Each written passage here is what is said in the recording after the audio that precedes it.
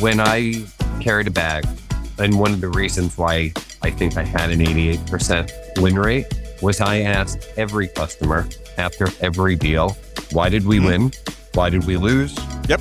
And even when we won, what could we have done better? What were the gaps? Where could this have gone sideways? We always look for themes to emerge. We always look to address feedback. So I don't know that I necessarily believe you learn any more or less from winning or losing. I think you learn different things.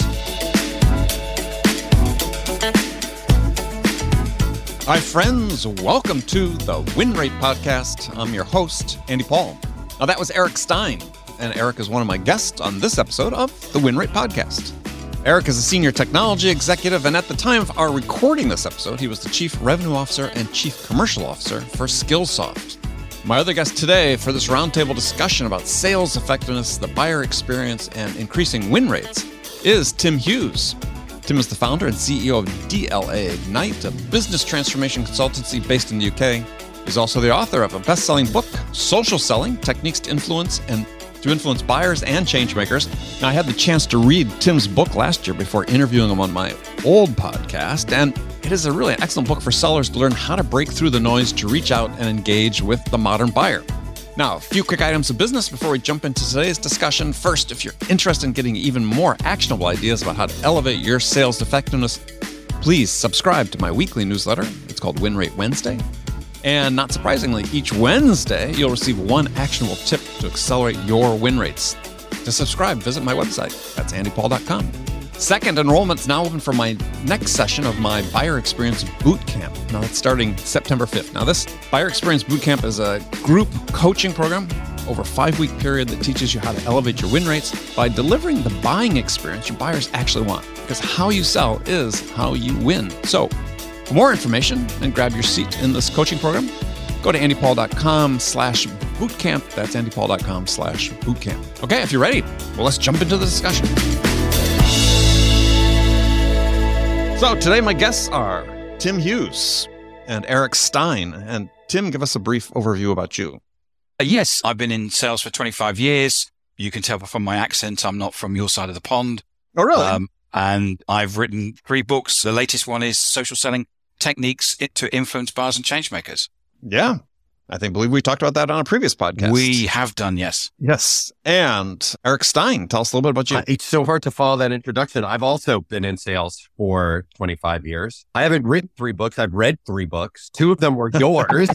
One was Tim's and one was yours. And I love what I do. I have a huge passion for salespeople. I have a huge passion for serving customers well. I think it requires really great people with empathy and substantive information and trust to be able to do that. And I'm thrilled to be with you again, Andy. No, great. Yeah, glad to have you again. Gosh, I tell how long I've been in sales. Let's see. This will be my 46th year in sales. Oh my God. Wow. Yeah, think about that. That's a lot of experience right there. Yeah. And still learning something new every day, right? And that's the key thing though, isn't it? Yeah, that's one of the beauties about doing a podcast. This previous podcast, we did 1,125 episodes and figured I talked to well over 900 really smart people. And yeah, I always think doing a podcast is such a selfish thing to do because I get more out of it than I think anybody else does. Yeah, I run a podcast and for me, I meet so many amazing people and I always learn stuff. It is just so beautiful. Yeah. Yeah. Yeah, it was transformative for me. So, okay, we're going to jump right into it. And sort of following along with the theme of the show is, we'll start with you, Eric, okay. Is, if you know, what's your career win rate? What's my career win rate? Yeah. I have no idea what my career win rate is. I know what it was as a sales rep. When I was a sales rep, tell us. My win rate was 88%. Whoa. Yeah. Wow. I was very blessed. I really loved what I did. But the funny thing is, it's the losses that stay with you. Right at the very beginning of my career, absolutely. I was selling into higher education. And the very, very first account I lost after like 10 wins in a row was the school where my parents went to college and met each other. And like when we started that sales engagement, there was this huge emotional appeal about being in Burlington, Vermont and where my parents met each other. And that was simply not enough to carry me across the line. But I also really learned through that engagement that having won in the past and using those references as credibility, having a connection to the place and using that story for connection wasn't enough. The reason that I lost that deal was actually because I had won the 10 before it. And when the customer said to us, we're not institution A, a big, well-renowned top 10 institution. We're not institution B, a big world-renowned top 10 institution. What kind of resources are we going to get? How are we going to know that we're going to get the same level of service? I didn't have a good answer. And it really taught me how sometimes your greatest strength can be used against you. And so I've used that as a lesson with sales teams for years, that sometimes the thing you think that's going to get you the win could be the reason that you lose, and you just need to be prepared for every question you're going to get from a customer. Absolutely. I just wrote about this on LinkedIn not that long ago. It's this idea is, we train sellers to tell prospects, as a former social proof, well, we worked with a dozen companies just like yours, blah, blah, blah, blah. And what the buyer is hearing is, well, we're not like everybody else, right? We're unique in the way we do our business, the way we think about it. Our culture is unique, whatever. And so as soon as you say that, you're being told, well, that's social proof. But what they're hearing is, they don't really understand me. They don't really get me. And everybody says they're unique, even though they're not. My background is selling accounting systems. And, there's actually only one way to do accounting because there's rules and regulations for it. But you go into every organization and they all say, we're different. Yeah. And you have to acknowledge that. Otherwise, they feel like they're not being heard. And what they're really saying is you need to understand our problems. You need to understand our culture. We need to know that we're going to get a level of attention that makes us feel like we are your only customer, even though we would never think of buying you if we were your only customer. Right. Yeah, that's such a common error. And just, every day you can listen to a recorded call and hear a seller do that, make that mistake. And just doesn't mean they're not going to have the buyer continue to talk with them, but something's changed in the mind of the buyer. I was reading an abstract about a research report done about the use of AI in medical decision assist systems. And because AI sort of been used there for a long time, and there's studies showing us that there's, fairly good adoption of it. But at some point, the patients stopped trusting this AI-based system, even though it'd been giving it good advice. And when they dug into it, what they found is the patient said, well, my pain is different than other people's pain. I'm more sick than other people, or I'm sick in a different way. And the machine just doesn't understand me. And it's a real eye-opener, right? Is that you think, okay, well, AI is really going to help in all these dimensions. But at the same time, as people said, look, I'm unique, whether they are or not, in their own mind, I'm unique. You need to acknowledge that. And if you don't, I could get my business. I think that's a very human reaction. Andy, you write very eloquently about the human side of selling, but your customer needs to be seen. They want to know that you see them as an individual company and a collection of individual people who are trying to work together to solve a problem that they feel is specific to them. And so having done it before, having done something like it, only helps if you can explain that in the context of how you see them and how their particular explanation of themselves is landing with it. Yeah. I think there's two things that's starting to happen in sales, Andy, which is that there's a view that basically AI is going to do it all for us. And, we joke, well, okay, that's great. So you want to talk to me as a customer. Well, talk to my chat bot. And then when you finish and you want to sign the order, then come back to me. There's also this other view that actually as humans, we're social. And what we want to do is that we want to form relationships and have conversations with people. And, I'm already seeing complaints about, I've been sent another stupid, ChatGPT is just increasing the amount of spam we're getting. Right. And nobody wants it. And everyone, you see article after article on LinkedIn about, we don't want this stuff. And, I think people are crying out for human centricity and conversation and relationship. And even I'm using the word relationship and it's, you can't use that word in sales. Well, connection. They want a connection. Yeah. And that's what we want as buyers ourselves. And so, yeah, I think people are crying out for it and they want human contact.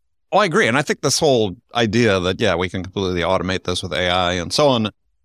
Certainly there's a layer of products that's going to apply to, and that's great. We're already seeing that, on the online anyway, certain products more transactional. But when it requires actually talking to a human the human's going to be better than your chatbot at making those connections. And people want that. And I think that's always going to be the distinction. That's why I say, the future of selling is actually more human, not less, if you want to succeed. Well, that goes back very much to what we were talking about this morning, Tim, and the whole premise behind social selling, which is to be authentic, to start a conversation about a real topic or a real problem that people are addressing and not just pitching a product, which feels very forced. Yeah. Yeah. No one likes being pitched to. In Andy's book, he talks about a cognitive, and I always forget it. What was it? And what's it called? There's a cognitive thing in our heads where we get pitched to, we have a fight or flight reaction. Yeah. Persuasion reactance. Persuasion. That's it. And so, we're enforcing these things on people and there is always a fight or flight reaction. Right. And what we're looking for is a conversation, and a conversation, when something is top of the funnel, we don't know about your company and we don't care about it. But what we're looking for, that's the point where there needs to be that human connection. But often in conversations, people think, oh, that takes a long time. I've never met either of you two. In person, right? Yep. In person. No, in real life. But Andy, I've spoken to him. We've interviewed each other like 2 or 3 times. Right. We would kind of say that we know each other. And Eric, I just met you this morning and we just had a really, quick conversation, but I thought, Eric's a really nice guy. Now, it doesn't take long to have a conversation or even a DM conversation. And this is the thing. You can build relationships really quickly. And what people are looking for is that human connection. Mm-hmm. Sorry, Andy, I'm talking and it's... No, you're supposed to. You're here as a guest. You're supposed to talk. Yeah, no, I think that's... his voice is out in the, LinkedIn ecosystem about, as you said before, Tim, relationships aren't important, blah, blah, blah, blah, blah. People just want to get down to business. And it's like, well, sure. People don't want to spend forever on, this relationship building, this connection building. But in the absence of that, what do you have? You don't have credibility. You don't have the ability to build trust that come from having that connection. And so, you can be as businesslike as you want. As people have been talking about, oh, you don't need to be likable. Well, sure. In an absolute sense, you don't need to be likable. Well, there are plenty of people out in sales probably that, do okay, that are jerks, right? But what's it cost you to be likable?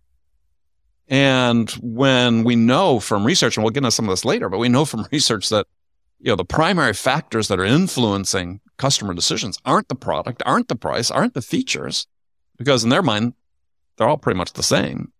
It's their experience with the seller and the selling company.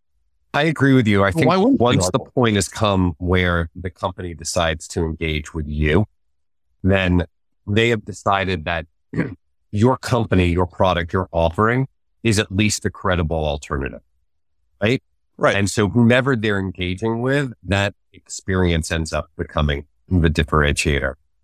And I want to tie it back to where you opened, because you asked me what my career win rate was. Yeah. And you and I have been talking about that topic a lot recently. Right. It came up 2 lunches ago. It came up in our last lunch. And I was thrilled to be on this because as leaders, when you run a global revenue organization as a GM or a theater lead, as a second line manager running a marketing unit, as a first line manager running a team, there's so much that we look at, right? We want to look at pipe multiple. We want to look at NR expansion, but examining win rate at a business unit level, at a team level, at a sales bag level, and at an individual level was something that, as we were talking, I realized I hadn't spent enough time on. And so I was probably blind to the fact that I had people in my organization that looked like they were top performers because they had a couple of big customers with really big contracts and big numbers against them, or they could grow NRR at double digits because they had that kind of scale. But I wasn't evaluating the reps based on the number of at-bats and the number of times they got on base. And when I started doing that after our conversation, I had a completely different perspective about the performance in my organization, which isn't to say the data I was looking at before was useless. It was like having another instrument in the airplane. Right. And that I needed that instrumentation to tell me something about who's winning the most when they get at bat and why. What are they doing? Is it repeatable? Is it scalable? Is it teachable? Is it coachable? And that has changed the conversation that we have with our first line managers, because we've taught them to look for that and try to get behind it to understand what the root cause is of winning and losing. Yeah, love it. Well, let me ask you a question then along the same lines. You've gone through that exercise. So in your mind, based on your experience, what win rate does somebody need to have to be considered a top seller in your mind? So I'm going to caveat this by saying that I think a certain amount of it depends on what your sales motion is and what your company maturity and your category maturity is, right? Right. If you're in an inside sales business, if you're in a high transaction volume business, if you're in land and expand, if you're an enterprise, it's going to be different. And whether or not your category is in a high growth or consolidation phase is going to make a difference. But broad side of the barn, I've been using the same statistics that I use for pipeline multiple. If you're winning 35% of the time or more, you're a top performer. If you're winning between 25 and 35% of the time, you're probably on average for the category. And if you're winning less than 25% of the time, there's a problem. You're not being trained right. You're not being coached right. I always start with, what are we doing wrong? Are we not giving you the information, the skills, the tools to be successful? And if we have, and we're not moving the needle, then it's, the old saying, it's not me, it's you. And now, a word from Cognism. Picture this: your revenue team armed with accurate B2B contact data that leaves missed opportunities and unreachable prospects in the past. Look no further than Cognism, the B2B contact data provider that stands out with unwavering focus on data quality and coverage.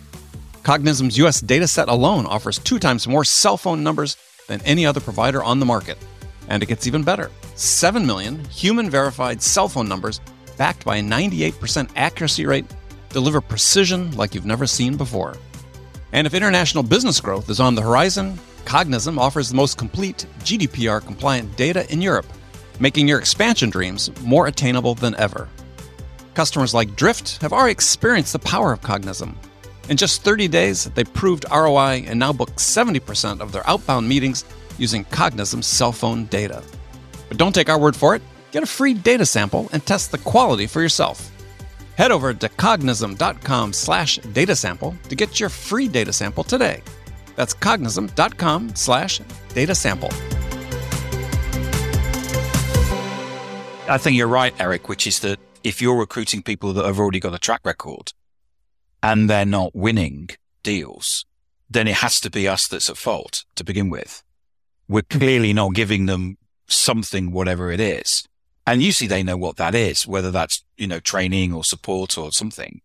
But I also agree with you that depending on where we are, if you're in a market where you're breaking ice, it's different from a market where you may have lots of competitors. We did some analysis at a big company that I used to work for on the pipeline. And there was in the UK, there was $1 billion worth of pipe in the pipe. And anything that was in stage 1 rarely ever got moved. All it did was people just changed the date for the year, for the financial year. And basically nothing ever happened on it. What closed was the stuff that was put in at sales stage, and there was 5 sales stages in effect. What closed was the stuff that was in 2 and 3. Mm-hmm. Yeah, mainly 3.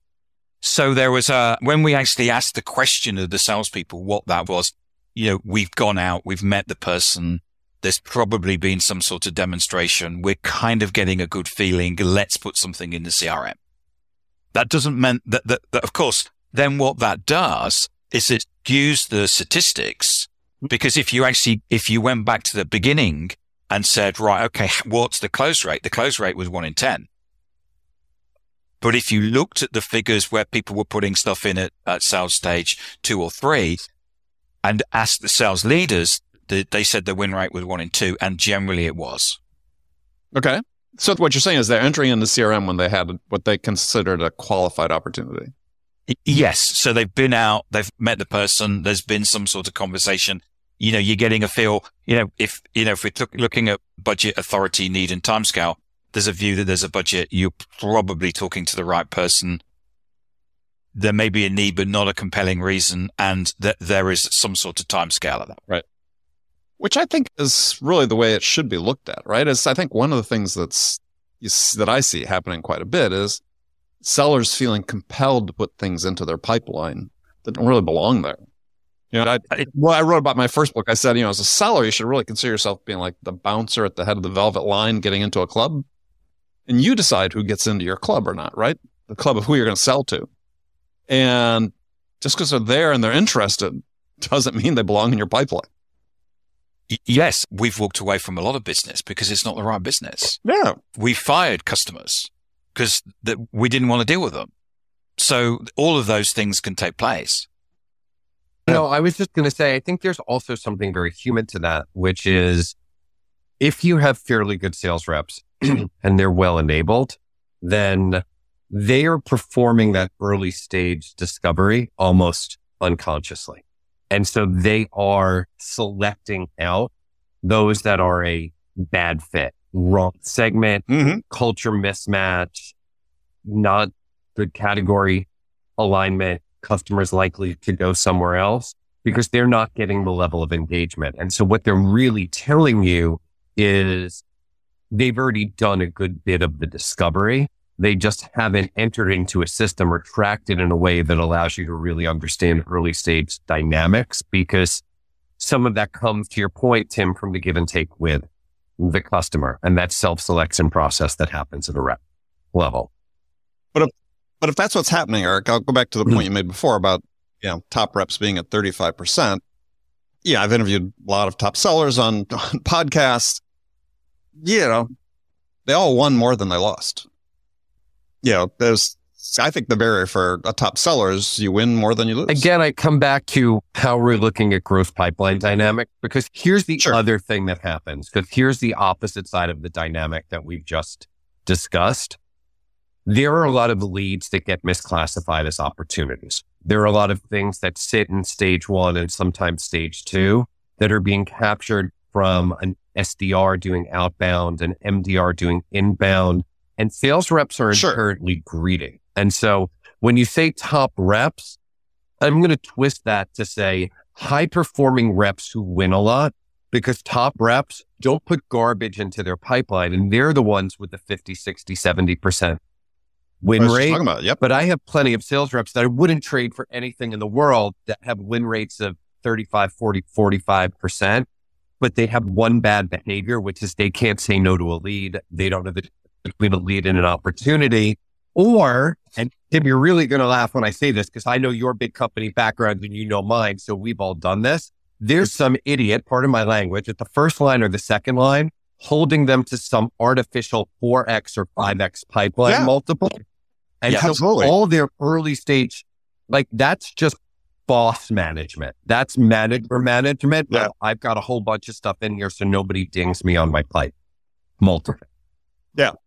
Yeah, when the company I worked for first went into SaaS, someone came up with the bright idea was because there wasn't so many, because we were new in SaaS, clearly we need to have more activity and we would win less. Therefore, we needed a 10x multiple.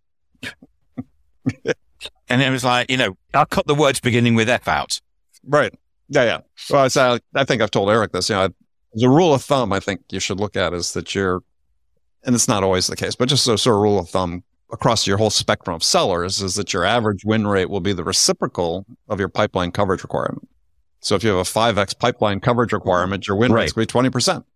Because you've created an artificial math exercise. And so for me, one of the things I'm experimenting now, and I'd love both of your takes on it, because this is sort of where this whole conversation about win rate is leading me, Andy. So you told me that my eventual book, if I ever manage to write it, should really be about from account executive to chief executive, right? What's that journey like? Right. And for me, the critical inflection point and where I spend a lot of time as a leader is on first line management, because I think a lot of success or failure happens based on what your first line managers do. And when you bring in seasoned first line managers, when you promote people into the role, and when you come, as Tim and I do, from a culture that can't dig into the details, like it's so much easier at a mid cap at 3 and 5 and 800 million than it is to do it in a multi-billion-dollar business unit that's just looking at pipe multiples and conversion rates. You have to retrain managers how to manage. And so what we're starting to look at this conversation is, what is the first line manager's overall team win rate? How many total at-bats did their entire team get? And what are they winning? Because when you start to say to them, hey, you've only got an 18%, 21%, 9% win rate, and you're changing the conversation away from pipeline coverage to how effective is your sales team at what they're doing, then it becomes a force multiplier in the organization. I actually believe the place we need to retrain the win rate conversation isn't so much the reps, but that first line manager. Oh, 100%. And this is really, I think, worsened, if you go and use that phrase, over the last 10, 15, 20 years. The influence of SaaS in some degrees is that, frontline managers have been so activity focused as opposed to winning focused that, it's, not unusual to see in, SaaS and similar type companies, what I consider, low win rates across the board, because the focus of the managers has been, I got to report that, to your point earlier, Eric, about managing the boss, show that, we're doing what we're supposed to be doing, creating pipeline, even though a lot of it's just crap. And isn't that always the thing that we're managing as salespeople, is we need to close stuff, but we also need to be getting stuff to go in the top of the pipe. So we need to prospect. And where do we spend our time? And we could debate, you need to concentrate on closing. Yeah, but my management's saying I need 5X, and that's how I'm being measured, or whatever it is. Yeah, which is one of the themes of my book, Sell Without Selling Out, is how do you basically politely and through your actions tell your boss to back off? Yeah. Because, you're going to deliver the results, but you're going to do it in a way that's aligned with your strengths, but also what the buyer needs from you. I will say in my own defense, I'm a 3-time CRO or chief commercial officer. I have never once instituted a pipe multiple metric for precisely the reason that you articulated. And I worked for a wonderful guy who's now the CEO of a big fintech firm in Europe, who made 11 years ago impressed upon me the point that whatever your pipe multiple is, it will have an inverse relationship to your win rate. Yeah. Yeah. I had the same thing. I was fortunate to work for people that I remember asking the boss once, what's our pipeline or multiple should I have? And he says, whatever you need to hit your number. And that was, okay. That's good advice. And for me, that was, I generally ran 1.5 throughout my career, and I was selling big stuff, but that's what worked for me. And it's, somebody else may need 3, somebody else may need 4. But I think one of the problems we've had is that increasingly, and to your point, Eric, about frontline managers, is the pressure they feel tendency is to create or treat everybody sort of, everybody's got to be this way as opposed to cookie cutter, as opposed to, let me help you be the best version of yourself, and you be the best version of yourself, instead of saying, oh no, it's the process, it's the methodology, we're going to be slavishly adherent to it, and I can't be blamed if we follow that and we fail. It wasn't me. Well, in their defense, I think that so many organizations flow so much downhill to the first line managers. They are hit with recruiting, performance management, OKRs, and that's the meaningful stuff. And then a ton of sales plays and spiffs and policies. And I wasn't blaming them. I was just saying it's the reality of what, Well, and so let me phrase on my favorite surf. hypothetical situations. So, we spend, I think LinkedIn was saying, we spend anywhere from $15 to $20 billion a year in the US on sales training every year, which I'm willing to estimate that maybe 10% is spent on training managers and the rest on sellers. What if we flip that ratio? What if we spent 90% of that training dollars on training and enabling frontline managers and 10% on sellers? Sort of hyperbolic question, but the point is we have to invest in frontline managers. I absolutely agree. So much of the training we do for sellers, I like to use the metaphor, it's like pouring water into a full glass, right? Sales are down, give them more product training. Yep. Sales are down, give them more customer training. It's like, that's not what we want. Or you get the attitude that, you go out and recruit the best salespeople, and then people just say the salespeople are idiots. Like, no, they're not idiots. They're doing the best they can with what they've got. Right. I think there has to be, we still need to train sales leaders because we still have the situation where we take the best salespeople and make them leaders, and quite often they're not leaders, and they have to learn how to deal with people. But what I've seen is that there's been a big change in the marketplace because a lot of the old school places where you learned to sell, Yellow Pages, advertising, those sort of things in magazines and newspapers, have all gone. Right. So the places where if you were looking at a salesperson's CV and saying, okay, does this person know how to sell? Have they got a process background? All of those places, the Yellow Pages and the recruitment places that used to do that, don't exist anymore. So we're recruiting a lot of people into roles and they don't actually have the skills to do it. So it's down to us. It's our responsibility. It's back to what are we doing wrong if they're not performing? Now, a message from Allego. If you want to save money on your sales tech stack, but don't want to sacrifice productivity, then you need Allego. Allego's modern revenue enablement platform provides everything you need for effective onboarding, coaching, product launches, sales content management, and conversational intelligence. You'll be able to consolidate up to 7 different tools and save on software spend while improving adoption. There may not be a more efficient way to do more with less. Allego's platform is unmatched in driving alignment across sales, marketing, and enablement teams, and will increase your ability to leverage peer-to-peer knowledge sharing, quickly source content and messaging insights from the field, and increase learning engagement and retention. So don't let too much tech hinder your team's performance. Demo Allego's revenue enablement platform today at allego.com/demo. That's allego.com/demo. And now a message from Closed. There's a cheat code to revenue growth. You hire Closed to simply ask your buyers what you could do better to win their business. If you talk to enough customers, you eliminate all the guesswork around what products to build, how to consistently outsell your top competitors, and even how to retain your most unhappy customers. This simple practice is like using a metal detector to find buried treasure in your business. For example, one Closed customer noticed a pattern in his Closed-won buyer interviews. Customers kept saying, "We totally would have paid more for this product." So this revenue leader took action. He increased prices by 30%. And you know what? They didn't even see a drop in their win rate. That's an immediate increase of 30% in your revenue. So improve your win rates, unearth win-back opportunities, and discover other revenue hidden in your business with direct, candid feedback from your buyers. Here's how Closed can help you get started. Closed is offering all my listeners a free gift. Just go to winlosstoolkit.com and they'll send you a bunch of valuable tools to help you get your win-loss program started. The toolkit includes a comprehensive guide to running a successful win-loss program, an ROI calculator, and they'll even perform your first win-loss interview for free to help you see the value of getting feedback directly from your buyers. So visit winlosstoolkit.com today. A perfect example of this is, huge growth in SDR roles, outbound phone, cold calling roles. And yet we have, a generation of workers coming into the workforce that didn't grow up. Nobody answers the phone. Don't even use a telephone.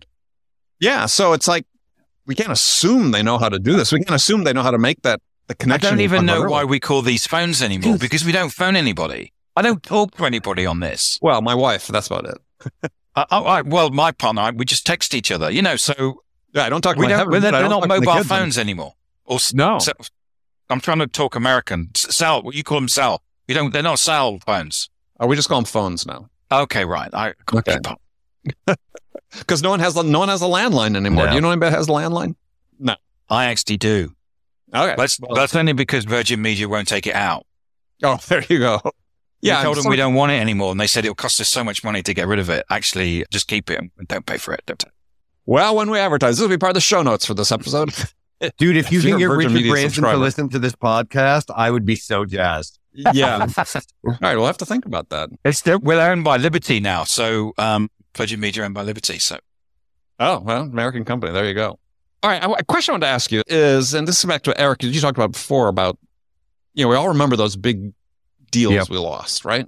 I remember one in particular. I was selling to one of the major American networks where we were the first digital backbone of distribution of programming for their radio network. So they had 4,000 radio station affiliates, and we had the greatest, newest technology, and we thought we had worked the account really well. But we weren't the incumbent, and the incumbent basically bought the business. But we should have known. We should have known earlier. We didn't talk to the right person that we should have talked to. It was just devastating. It was a great lesson, right? Because it was a big deal. We were a small company. It was, one that, a difference maker. But, there's a real lesson there to be learned. But it's sort of the question is, and I've been reading about this, is so do you think, I was talking about win rates and winning, do you learn more from the deals you lost or the deals you won? So I am going to avoid the tyranny of the or in that question, because I actually think that it is a false choice. When I carried a bag, and one of the reasons why I think I had an 88% win rate was I asked every customer after every deal, why did we win? Why did we lose? Yep. And even when we won, what could we have done better? What were the gaps? Where could this have gone sideways? We always look for themes to emerge. We always look to address feedback, particularly if it was thematic. And so I don't know that I necessarily believe you learn any more or less from winning or losing. I think you learn different things. Well, let me ask you a follow-up question to that is so you've got this global sales revenue team, responsible for, do you encourage or institute that discipline? Yes, absolutely. You cannot close a record in our CRM without a win-loss report. And what's on the report? We ask whether or not you won or lost. If there was a competitor who you lost to, so we can track competitors. We ask for a reason, and we actually ask that they had some form of documentation from the customer, an email or a text that they had a conversation, and provide a quote as to why. Because we want there to be a conversation there. We want to show that we are cognizant of caring about why we earned the business or why we didn't.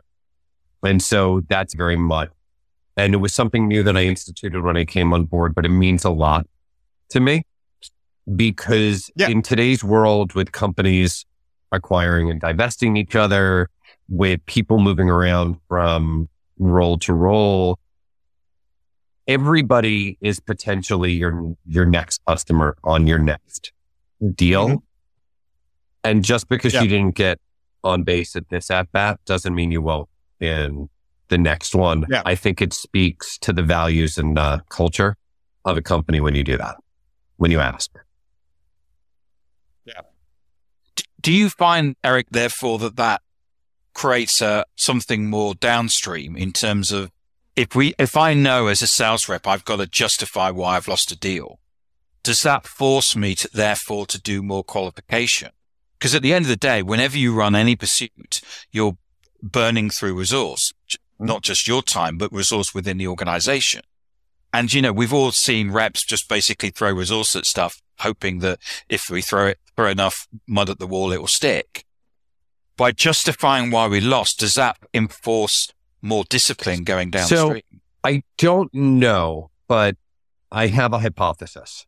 And it actually ties back to some of the work that we're doing now to look at first line managers' teams win rate and what the distribution is. Do they have a couple of big winners and a couple who are average and a couple of big losers? Is it weighted in some way, shape, or form? Is it completely random? And what are the reason codes that go with the win-loss when we look at the win and loss rate there? And Andy, it goes back to your point about manager enablement. So as you and Tim both know, I worked for a very big company for a long time, and we had a spring tradition that I kind of miss this time of year.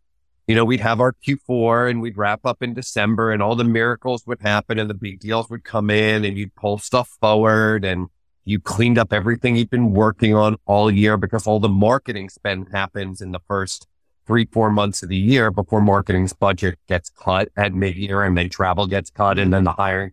Like you could say, marketing would get cut in July.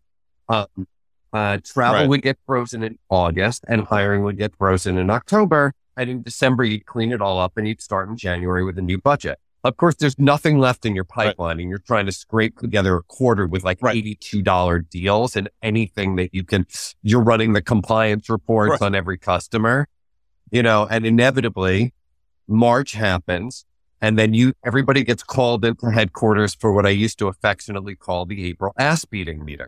Like, can I say that in a podcast? We'll put the age on it. You said it now, explicit. Yeah. And I used to hate these meetings with the workshops and the lists of ideas, and 90% of it never got in action. But I always went because I always got one thing out of that meeting. I got money for manager enablement because manager enablement is like a hurricane or a wildfire. Nobody wants to pay for prevention, but once the storm hits, they'll pay for the cleanup.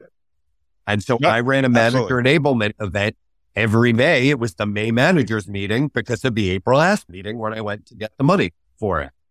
The only other effective way to get ongoing manager enablement is to have a discipline like this where you can sit down and show your managers why are you winning or losing. And so what I love about now looking at the win rate data to go with the win and loss codes and the reason why is, yes, Tim, to your point, as sales professionals, our only cost of goods sold is our time.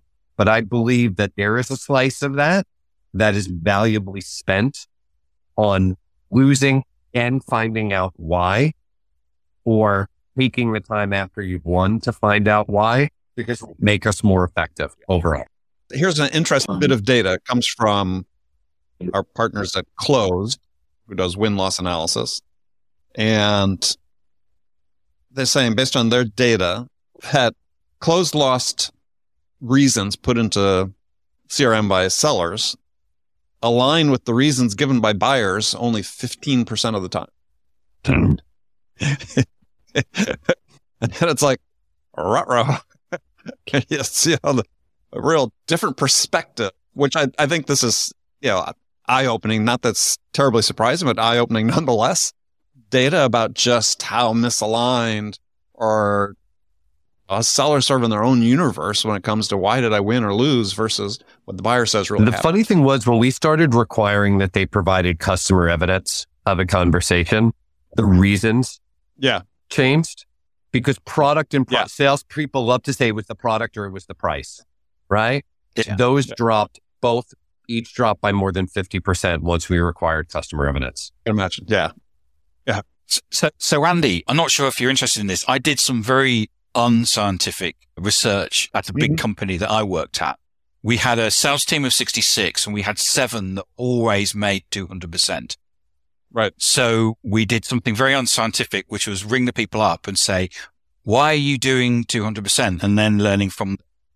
So why are those people, what were they doing or what did they do that was different from the other people? First and foremost, they all had over 200 contacts in each of their accounts. People that weren't making the number only had less than 10. Yep. They'd have big stacks of business cards and stuff. What are those? Business cards. Okay, your dad will tell you about them. Okay, yeah, thank you. And the second thing was, and this may surprise you, was that they all, because it was a big company and there was lots of training available, they all went on training every quarter. The people that didn't make the number all said they didn't have time for training. Yep. Not surprising. The third thing was that whenever you gave them something to do, like, can you update the CRM? They never complained. All the people that didn't make the number, and most people only made 50, 55, 65%. Right. All of those people complained they didn't have time. I like that. That's probably a great key indicator right there. And as I say, it was totally unscientific. It was just a case of, it was a long time ago, so there was a couple of others, but I can't remember what they were. But it was totally unscientific, and it was just basically phoning people up and finding out what it was that was different about them. Yeah. No, I like this. Very interesting. All right. Well, gentlemen, we're coming to the end of our session. So, hey, I really appreciate you guys taking the time. So much fun, as always. And so if people want to connect with you, Eric, what's the best way to do that? LinkedIn, baby. And, well, Tim, I'd be surprised if you said anything else. LinkedIn, baby. There we go. Appreciate you stopping by and look forward to doing it again soon. Okay, friends, that's it for this episode of the Win Rate Podcast. First of all, I want to thank you for taking the time to listen. As always, I'm so grateful for your support of the show. And I want to thank my guests, Tim Hughes and Eric Stein, for sharing their insights with us today.